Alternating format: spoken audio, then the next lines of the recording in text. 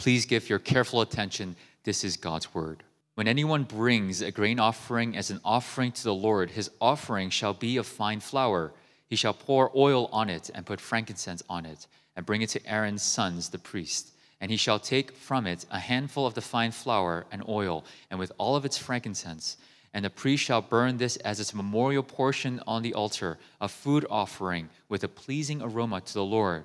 But the rest of the grain offering shall be for Aaron and his sons. It is a most holy part of the Lord's food offerings. When you bring a grain offering baked in the oven as an offering, it shall be unleavened loaves of fine flour mixed with oil, or of unleavened wafers smeared with oil. And if your offering is a grain offering baked on a griddle, it shall be of fine flour unleavened mixed with oil. You shall break it in pieces and pour oil on it. It is a grain offering. And if your offering is a grain offering cooked in a pan, it shall be made of fine flour with oil. And you shall bring the grain offering that it is made of these things to the Lord. And when it is presented to the priest, he shall bring it to the altar. And the priest shall take from the grain offering its memorial portion and burn this on the altar, a food offering with a pleasing aroma to the Lord. But the rest of the grain offering shall be for Aaron and his sons. It is a most holy part of the Lord's food offerings. No grain offering that you bring to the Lord shall be made with leaven, for you shall burn no leaven, nor any honey as a food offering to the Lord. As an offering of first fruits you may bring them to the Lord, but they shall not be offered on the altar for a pleasing aroma. You shall season all your grain offerings with salt. You shall not let the salt of the covenant with your God be missing from your grain offering. With all your offerings you shall offer salt.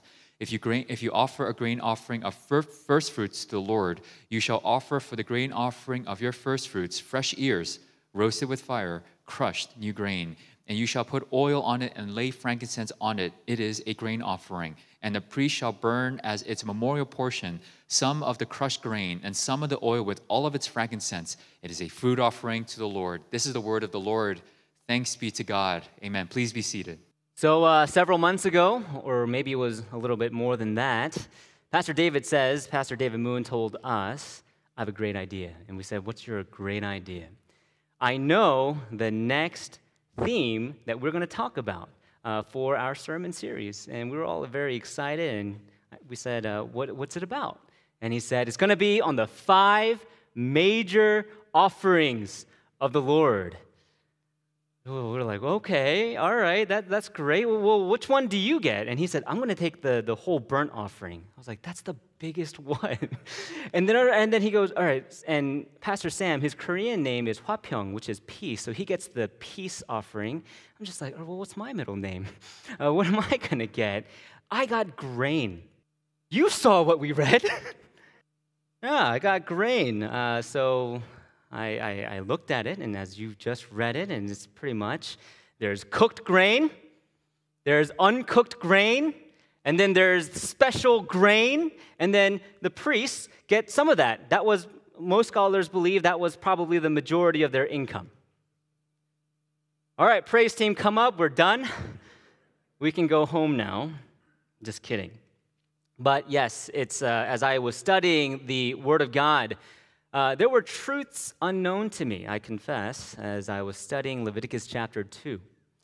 And I've learned so much rich beauty from God's Word, for God's Word points us ultimately to Christ Jesus. Last week, we began a new series for the month of August, where we learned about the first of the 5 offerings, the major offerings found in Leviticus, which was the whole burnt offering. And if I could summarize all of that, pretty much it's this, that anybody who brings the whole burnt offering, they are saying to God, all that I am, I offer to you. Beautiful, right? All that I am, I offer to you. Now, frequently accompanying the whole burnt offering was the grain offering. And the grain offering, for the one who is offering the grain offering, is saying this to God: all that I have, I offer to you. And so together, all that I am, God, all that I have, I offer to you. And it's not because God needs us or the things that we offer, but all of this makes sense in the context of a loving relationship. when I became a parent, I did not realize the beauties that would lie ahead for my life. Although, yes, it was very difficult and challenging, these beautiful memories of my family I will always carry with me everywhere I go. I remember when my firstborn daughter misbehaved. And my wife and I, we have a practice of how we scold our children. We have a practice. That means we do it a lot. And we say to them, Sophia or Emily, you are our daughter. Our daughter does not do these things. And the reason why we start this way is because we don't want her behavior to determine her identity. Because before I would say, bad girl, bad. And what was I doing biblically? I mean, it's easy to say, but what was I doing biblically? I was saying that who you are is determined by what you have done. And so my wife and I said, well, this is just not the gospel. And so what we need to do in practice is to say, you are first and foremost my daughter. And my daughter does not behave this way. And because I've gotten really good at this, I'm really ready for my son, Calvin, for when he does these things. In the context of relationship, I realize the beauty of our passage today. Because one morning, my daughter woke up very early. And I was hearing a tune coming from her room, and I didn't really know what that was. Later on, I go into the living room, and she comes out and she says, Daddy, I remember what I did yesterday, and I wrote you a letter of what I did and why I love you and why I won't do it again. But she didn't read it. She sung this to me. She didn't have to. It was willing out of her own love for her parents. And I'm not an emotional guy, but these days I've been caught by some of you with some sweat in my eyes, not tears, sweat. These things are starting to slowly break my heart little by little. And in the context of our loving relationship with our Heavenly Father, we see that the context of this offering is beautiful in that God gives to us so that we can give to Him. We just sung, right, ladies and gentlemen? He takes away, He gives, and He takes away. But we will see today that He gives, He takes away, only to give again. And as we live long in this life, we will see, yes, there are painful moments where God takes things away from us so that we can empty our hands to receive fresh blessings, fresh bread for that day. Would you bow your heads with me in prayer?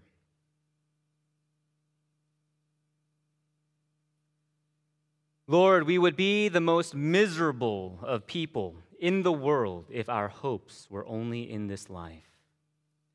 Because we are hopeless, Lord, without Christ's righteousness, our lives could never be comfortable, and there will be no hope at all for eternal life. If you denied us that hope, we would be the most miserable one of all. We may be happy without worldly enjoyments, but all things in the world cannot make us happy without you. So however you treat us in this world, whatever you deny us, Lord, deny us not this, that we can be happy without riches and abundance, like Job and Lazarus were. We can be happy even if we are reviled and reproached, as was Christ and His disciples. We can be happy and comfortable in prison, as were Paul and Silas, but we cannot be happy without the righteousness of Christ. All the riches, places, and honors on earth will leave us miserable if we are without you. We thank you for the gospel of Christ that welcomes us, invites us, and not only gives us a home, but transforms our identity from rebels to saints, from orphans to sons and daughters. Lord, soften up our hearts, we pray, and may your people receive your word with gladness. In Jesus' name we pray, amen. Well, KCPC, how do you smell? What do you smell like?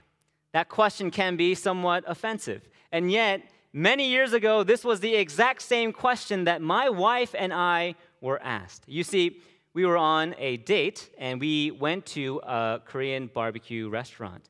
And as we enjoyed the sights and the smells and the sounds of the kalbi sizzling on the grill, along with the warm and comforting smell of white rice, we were transported to a whole new world.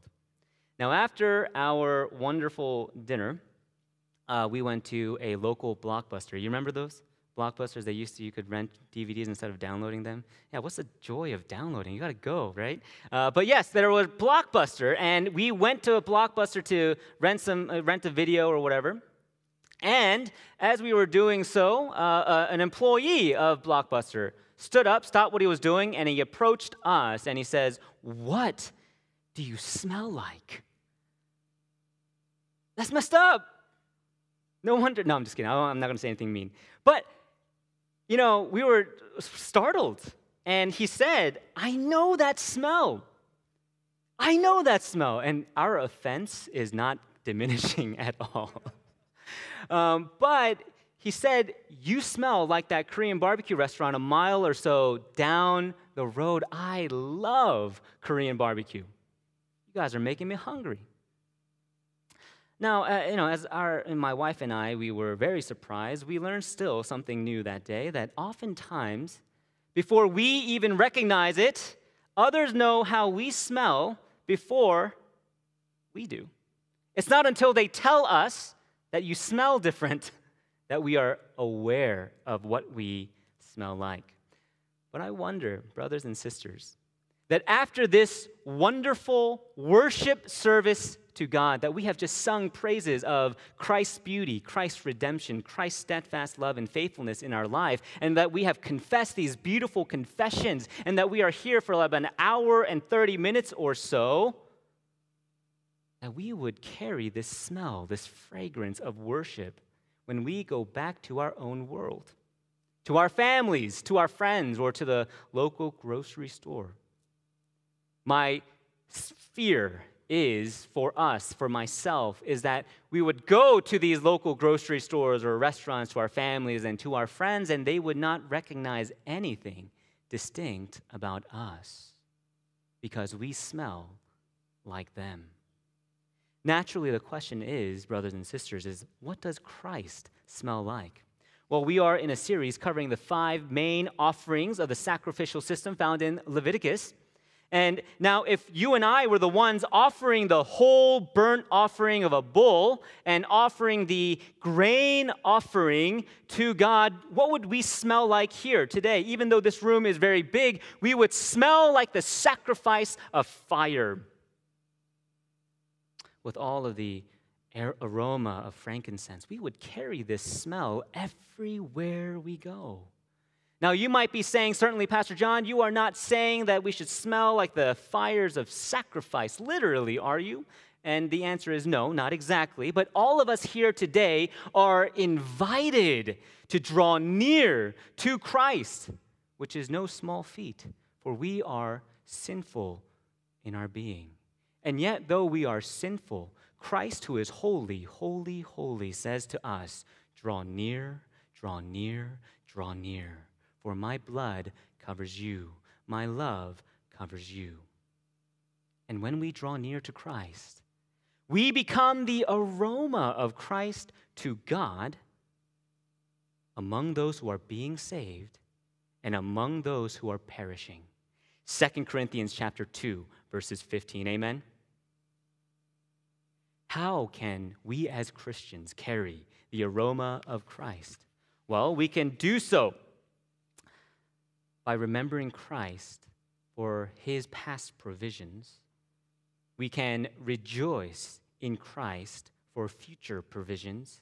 And lastly, rely upon Christ for daily provisions. These are our headings for today's sermon. So point number 1, we can carry the aroma of Christ wherever we go by remembering him for past provisions.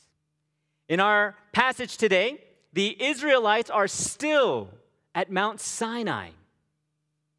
That means the memory of slavery is still etched into their minds. They remember the hardships, the brutality, and the abuse that they received at the hands of the Egyptians. But by God's power and grace, they remember something far greater than their trials and tribulations. They remember God and his past provisions. They remember how God rescued them from slavery through the 10 plagues that brought the mighty nation of Egypt to its knees. The Israelites remember the smell of dead fish rotting in the Nile River after God turned water into blood. They would have remembered the smell of dead frogs in homes, courtyards, and fields as the officials would pile on dead frogs upon dead frogs, causing a stink in the land. They would have remembered the smell of decaying livestock of the Egyptians while their livestock was left unaffected by the plagues. They would have remembered the fires of heaven that came down and what that smelled like while they were in the land of Goshen, where the Israelites were, and it remained unaffected again by the flames. In short, they would have remembered all of the various smells of death. I have those memories.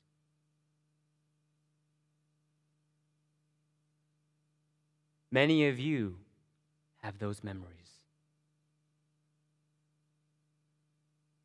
It doesn't take too long to remember or even to go back to the land that haunted us.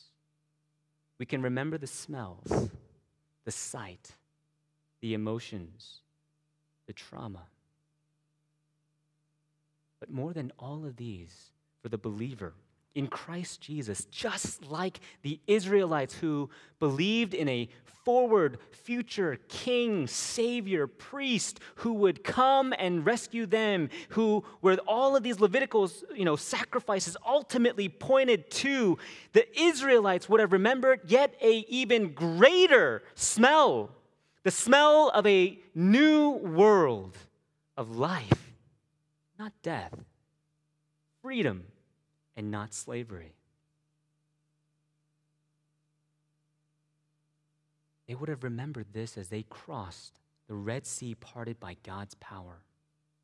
And regardless of their current emotional, physical, mental, and spiritual state, when they remembered God's past provisions, their hearts would burn with love and gratitude for the Lord. For apart from the Lord, they would be still in slavery to Pharaoh and the mighty nation of Egypt.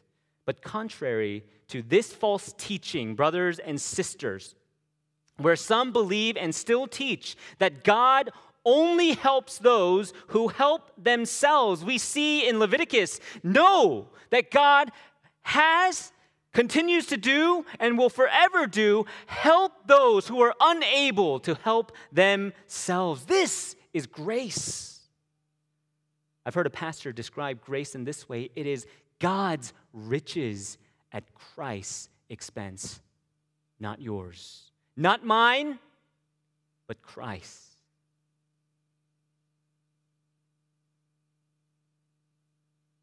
And if God, this God, helped us back then, in the past. And if this God never changes, he is the same today, yesterday, tomorrow, forevermore, and he loves us with steadfast love, then brothers and sisters, we say hallelujah, for regardless of our current status, our socioeconomic status, our education, for those of us who are in Christ Jesus, we are the envy of this world, not because of what we have and what we have done with our lives, but because of him who has us.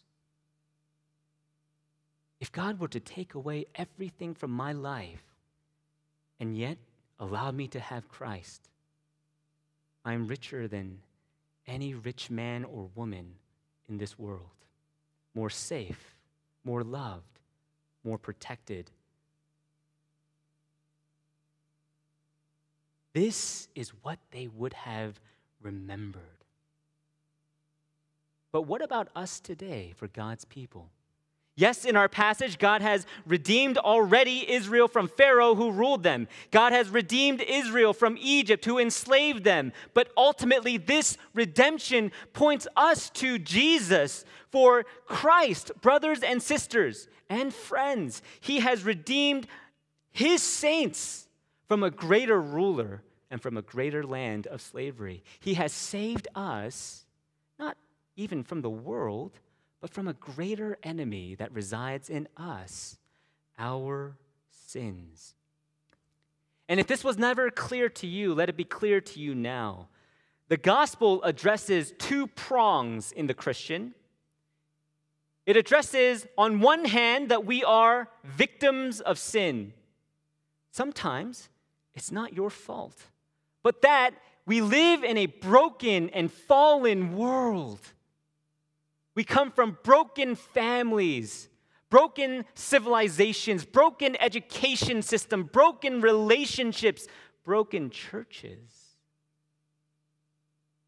And we feel the effects of all of these things. And the gospel addresses us in our pain and in our trauma as well, with this incredible promise. As you remember the great sacrifice and offerings of Jesus Christ upon us, know this, God says this bold declaration that there will come a time when God himself will wipe away every tear that flowed from your face. That he is here as your comforter. He is here to reside with you, remain with you, so that you will never feel alone, for he is your God. He is our Emmanuel. And that you are not a victim. You are his son. You are his daughter of the Most High. The second prong that the gospel addresses, though, is that we too are perpetrators. Brothers and sisters, I have sinned. And so have you. Yes, we are in a system of brokenness, but we have not responded the way that Christ did. For Christ, the incarnate Christ, who was 100% God and 100% man, who resided with us, did not sin in a broken world. But I have. Fits of anger, jealousy, and strife. And what does the Bible say? Why does this happen to me? It's because I desire and I do not have. And I do not have because I do not ask. And even if I ask, I don't ask with the right motivations. And so the answer is no. And so we take, we pillage, we steal, we dishonor, we hurt. Instead of giving one another the benefit of the doubt, our knee-jerk reaction is skepticism, distrust, revenge. And perpetrators, you and me, Christ has come for us.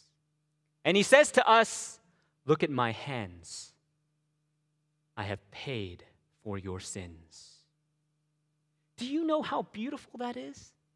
I know you do, because even a child can understand how beautiful that is. My firstborn is more similar like her mother, and my secondborn is kind of like me in terms of our temperament and personality. My firstborn has a robust spectrum of emotions, just like her mother. And no, it's a good thing. Hey, why'd you laugh? Honey, I love you. It's them. But no, it's a good thing. It's a good thing. And in fact, I think that was what healed me in my marriage, because my wife has oftentimes said, I think I married an android because of my lack of emotions.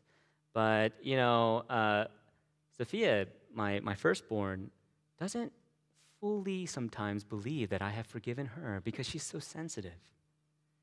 And oftentimes my knee-jerk reaction is, I want to say to her, I've forgiven you. Stop asking me for forgiveness again for the same thing that you did last week. And she's so sensitive, and I love her for that. But it is so reassuring because every night we have family worship together and we have family discipleship. And one of the things that we say together out loud as a family is that Christ has forgiven us. And the proof of that is his blood. He has died for you. You are forgiven. I want you to know that, savor that, live by that, because oftentimes when we go through those doors of what one of my favorite Bible teachers has said, those doors of amnesia, we leave these doors and we go back into slavery again, trying to compensate for what Christ has already died for, paid for. And we go out, ideally, with the fragrance of Christ's forgiveness. Because of what Christ has done for us by dying upon the cross, victims and perpetrators alike now have fellowship with God. That is our gift. And regardless of where we come from and where we are now, God has come for us. Perhaps we have forgotten these beautiful truths. 1 John 4:19, you are now loved. Ephesians 1:6, you are now accepted. John 1:12, you are now a child of God. John 15:14, you are a friend of Christ. Romans 8:17, you are joint heirs with Jesus, sharing his inheritance with him. 1 Corinthians 6:17, you are united to Christ. You are the temple of God, 6:19. 1 Corinthians 12:27, you are members of his body. You are redeemed and you are forgiven. You are free from condemnation. All of these wonderful, beautiful passages of truth because of what Christ has done for you. And where this culture is so quick to cancel you, Christ has come to accept you as you are and transform you to be something that you could never dare imagine. Amen. There was a North Korean defector who defected to South Korea. At first, he was amazed at the technological advances and privileges of the South Korean people. But later on, he noticed something very, very disturbing.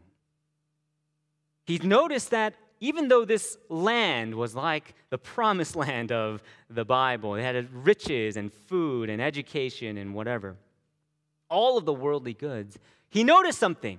He noticed that there were young people so willing to end their life. And he was so perplexed. And he said in the interview, in North Korea, we don't think about ending our lives. We think creatively on how to live another day. But here, where there is so much abundance in everything, there are so many young people who are willing to end it all. And as I heard this, I learned something that day, that we too can be disillusioned by the pleasures of this world that can never truly satisfy. Obviously, money, if you've been churched, you know that money, we teach that, money cannot satisfy. Power cannot satisfy. Marital advantages and blessings cannot satisfy. Marriage itself cannot ultimately satisfy. Did you know that? Young people who are about to get married, sorry, he's going to disappoint you. And so is she, by the way. We live in a world where, in marriages, in marriage ceremonies, you hear this from the pastor, right? He says, you know what? He says to the man, you know how to have a happy marriage. I think you all know this, right? Happy wife, happy life. You know how self-centered that is? Do you know how egomaniacal that is? Do you know how evil that is? As if two souls that are stained by sin could unite together as long as she is happy. As long as he is happy. Two sinners cannot be happy. There are three people in a marriage: me, my wife, and God. He is the glue that makes us happy. He is the one that points us to a greater calling and tells us to look outside of our own needs, for we cannot find them in each other. In fact, my wife doesn't even know all my needs because I don't know all my needs. It just depends on the day. But Christ does. This is a world that we have just accepted. A world of pleasures, but without God. It's like going on a fancy date without your date. Ridiculous. And yet, Israel had something far greater than these treasures. They had the date. They had the spouse. They had the shepherd, God himself. And with this confidence in past provisions from God, point 2, they could rejoice in God for future provisions. In verse 1, it says, when anyone brings a grain offering as an offering to the Lord, his offering shall be of fine flour. He shall pour oil on it and put frankincense on it. That's verse 1. And in Hebrew, the word anyone is nephesh. Nephesh. And it means more than just anyone. It literally means soul. So why does the Hebrew not use the generic word for anyone or person, but use the specific word soul? It is because that is what God has redeemed. Not just your personhood, but your very soul. And the soul that knows that they are secured by God and God alone would bring this voluntary offering to God out of gratitude. Some of us might recall the scene commonly referred to as the sacrifice of Gamora from the movie Avengers: Infinity War in 2018. In the scene, the mighty warlord and galactic conqueror Thanos was closing in on possessing what is called the Soul Stone.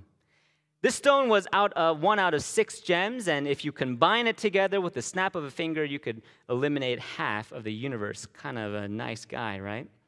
Well, as he was about to get the Soul Stone, there was a Grim Reaper-like character by the name of Red Skull, who served as the gatekeeper to the Soul Stone. And he uttered these words to Thanos: in order to take the stone, you must lose that which you love, a soul for a soul. And at that point, Gamora, his daughter, begins to laugh and mock him, for she hated him for all the evil that he has done. And she says to him, now the universe has judged you, cursed you. You cannot have what you so desire. For she thought that Thanos did not love anyone, didn't love anything, was incapable of love. But then all of a sudden, Thanos turns around with tears streaming from his eyes, and he said this: I ignored my destiny once, I cannot do that again. Even for you, I'm sorry, little one.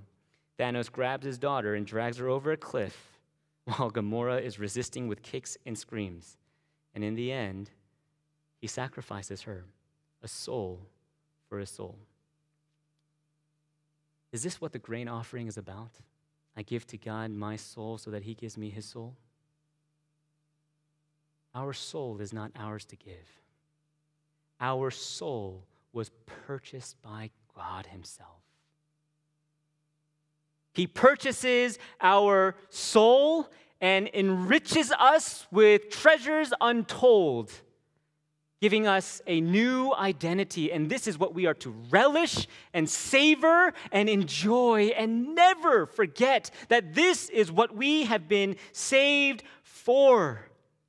He has predestined us to be adopted into his family by his Son for us. In that regard, yes, a soul for our enslaved soul. Jesus does not drag us over to a cliff, but he carries our cross, and he is nailed to it and dies on our behalf. Leviticus 2 helps us understand the true meaning behind these sacrifices and why it matters for us today. By offering to God what we have, we testify to ourselves, our loved ones, and the world that our security and assurance comes from God alone. And so, verse 1 continues on, and it says that it is to be offered with oil and frankincense. Most likely, the oil was for combustion purposes because it was also thrown into the fire. But also, the frankincense was very costly, and that was the aromatic part of the offering. And what would happen is that they would bring this fine flour. It's called fine flour, not because of its texture only, but because it was of great quality. And the priest would take that and take a handful of it and throw it into the fire, and the smoke would rise up, and God would say, "That is a pleasing aroma to me," indicating that he has accepted this heart. Not simply the offering. It's not just the act of giving stuff to God. It's actually our hearts that he has redeemed and rescued. And when he sees our hearts and he says, "That is beautiful. That is what I saved. You are who I love." Now, frankincense is expensive, but what about if they couldn't afford frankincense? Well, then you go to verses 4 to 10, and you could cook the grain at home, unleavened, and you would dedicate that to God, and all sorts of different ways of preparing it at home, and you would bring it to the priest, and you could dedicate all of these things. And the idea is this, that everyone, every nephesh, soul, it doesn't matter about whether you are rich or whether you are poor, God, who is abundant and gracious and rich in love towards you, you are called then to respond with that love and gracious act. And so if you can't afford the frankincense, that's okay, for all of us have time, whether we are rich or poor. And so they were to go home and prepare their finest flour and make amazing bread to offer. 2 Corinthians 9:7 says this, "Each one must give as he has decided in his heart, not reluctantly or under compulsion, for God loves a cheerful giver." You ever get anything from a friend and they didn't want to give it to you? You ever have that awkward moment where you have a friend, and I'm not thinking of anybody, and you're going to a restaurant and they're just known to never pay for the food? So you guys are there. And so we know that. But for God, he understands, he sees our very hearts and sees whether our hearts have truly seen and tasted that the Lord is good. And out of that, we offer to the Lord. In verse 11, there's some prohibitions there, no honey or leaven. And the reason for that is because both of these ingredients cause fermentation and decay. And that was very symbolic because this bread that they were offering to God was what God has offered to them originally, right? So God has given to them, and they're giving to God what God has given to them. And this was a sign that God was going to provide for them, right? So this is future provisions as well, right? And so they're giving this offering to God, and they can't have anything that symbolizes that this will decay because God is always faithful. God will provide for us our daily bread. This is what we pray for. And so they were not allowed to bring honey or leaven into the grain offering. Now, this doesn't mean that, sinners could not come into this welcome worship service, absolutely not. We were all invited to it, all of us. Right worship is not about having no sin. Right worship is actually acknowledging that we have nothing to offer to God that wasn't already his. We have nothing to offer to God that wasn't already his. That we come before God, all of us, broken hearted with contrite spirits. That is right worship. And then the last category was the best of all. It was the offering of the first fruits. Stay with me now. This one is beautiful in so many ways. First fruits. If anyone were to offer first fruits of the grain offering to God, it symbolized utmost trust in God's provisions, not just for today, but for the future. Why? What are the first fruits? Oh, that's the first crops that come in, right? Was there a guarantee that there would be a second fruit in those days? No.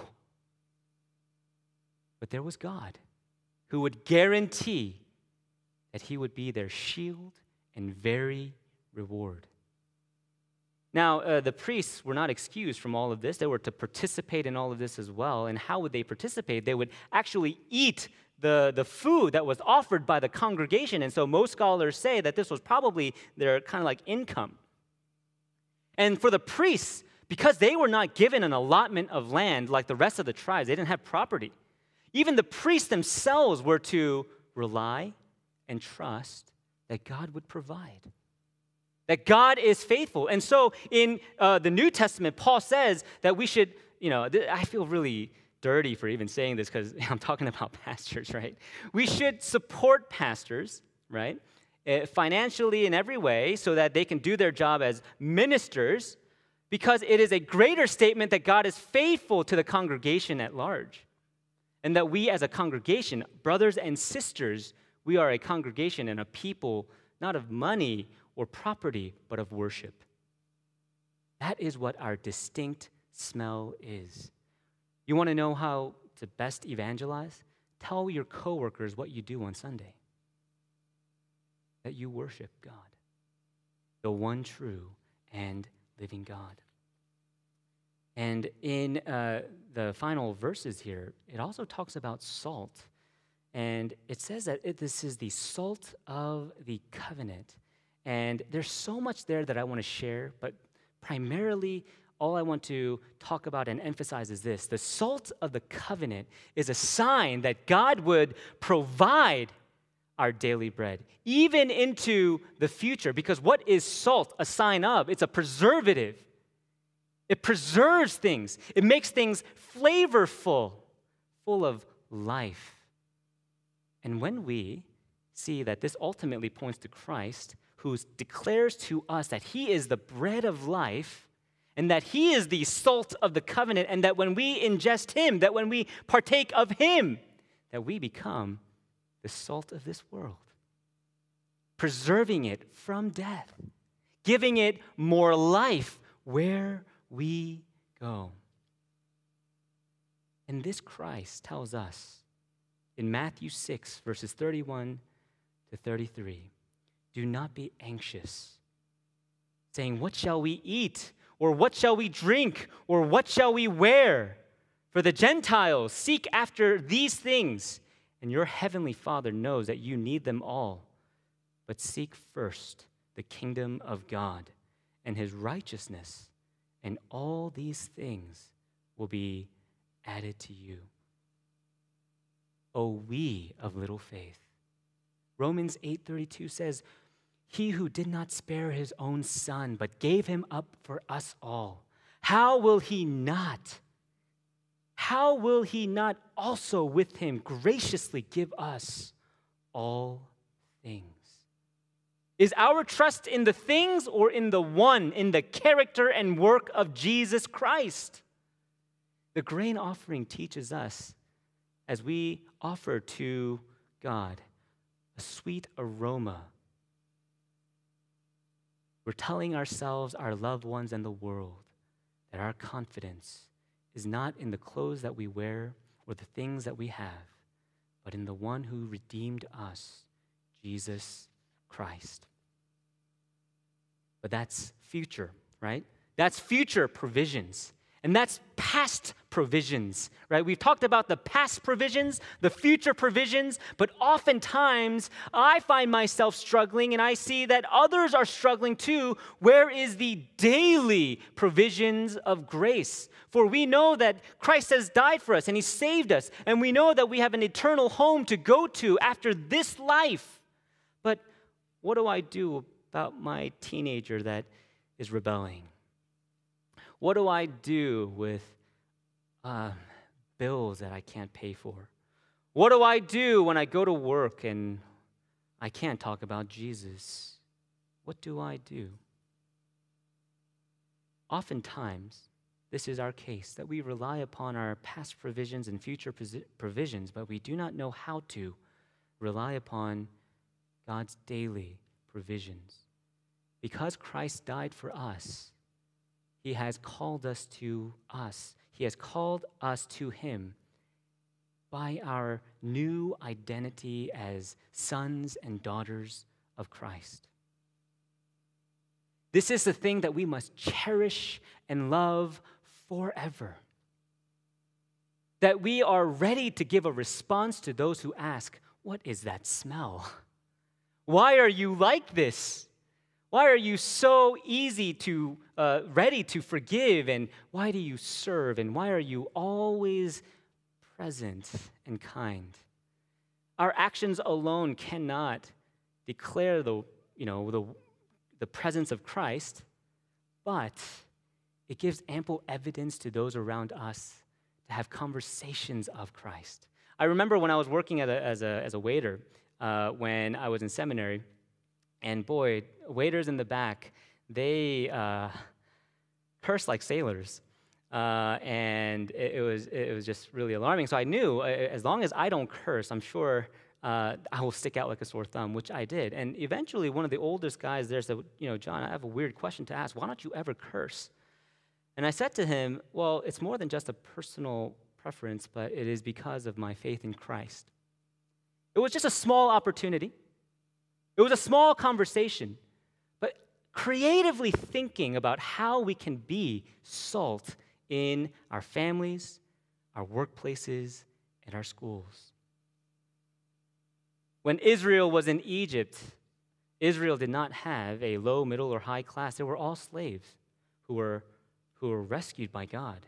But regardless of their current status, freed status, they were to remember how they started. They were never to forget their bondage in Egypt. And by doing so, God's people had confidence in God for their daily provisions. Because regardless of whether they were rich or poor, they knew that they could go to God for daily grace. This is the only offering out of the 5 where it receives this phrase, "a most holy part of the Lord's food offering." The most holy part of the Lord's food offering. Now, why would that be? From our vantage point, the whole burnt offering is a whole cow. It's a bull. So that would be most costly, right? Most significant. But from God's vantage point, it was the poor man's offering, the poor woman's offering that was more significant to him. Why? Because that offering came out of nephesh. That offering came out of a soul that said, "Lord, I can't provide for my daily needs. It is only you. It is not me. May I not be so egotistical and blind that every breath comes from you, that every good and perfect gift comes from you." I have done ministry now for 12, 13 years, and I've done many funerals. And when I did, first several funerals, it really scared me. It's like life is so fragile. It almost felt cheap. I remember when I first saw my daughter, I said in my mind, "You will never be hungry. I don't care. I will work. I will work my butt off, but you will be fed. You will be clothed. You will have every opportunity that I want you to have. I got you." But then all these memories of funerals that I've attended made me realize that I am but flesh. And as I raise up my children, I want them to grow confident and strong. And so I would catch myself saying, "You should be confident because Daddy has you. Because Mommy has you." But even as I would say that, there was an insecure feeling that I had in my heart. What if I'm not here tomorrow? Tomorrow is not guaranteed, is it? For any of us. And so I began to say something that not only comforted her, but comforted me. God has us. Whether Daddy is here or gone, our Heavenly Father, our ultimate Daddy, has us. He loves us. If He has given to us His very Son, what would He not give to us? We can ask, sweetheart. We can ask Him for daily provisions. I dare not come before any of you with these sheets of paper and say, I am ready to preach. I beg God, Lord, if you do not come with me, do not send me.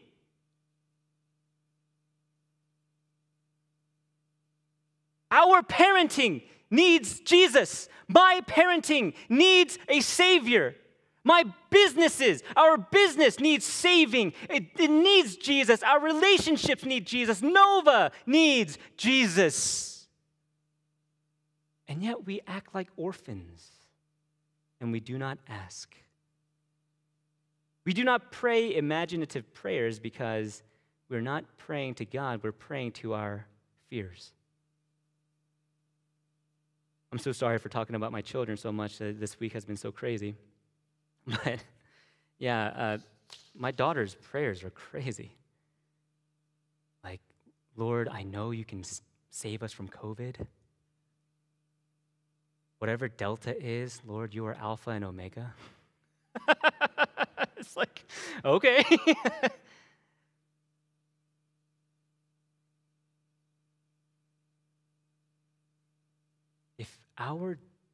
If we are not ready for this, if we are not deeply meditating upon who God is, how will we inform our affections? It's just emotion at that point. But R.C. Sproul, the late R.C. Sproul, great theologian, said this: it must be deep knowledge of God that informs our affections for Him and that leads us to richer, deeper, honest, real worship. And so I conclude with this, and praise team, you can come up.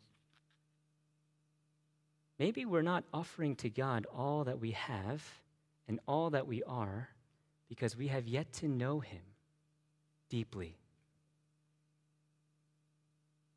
That if we were to be truly in His presence,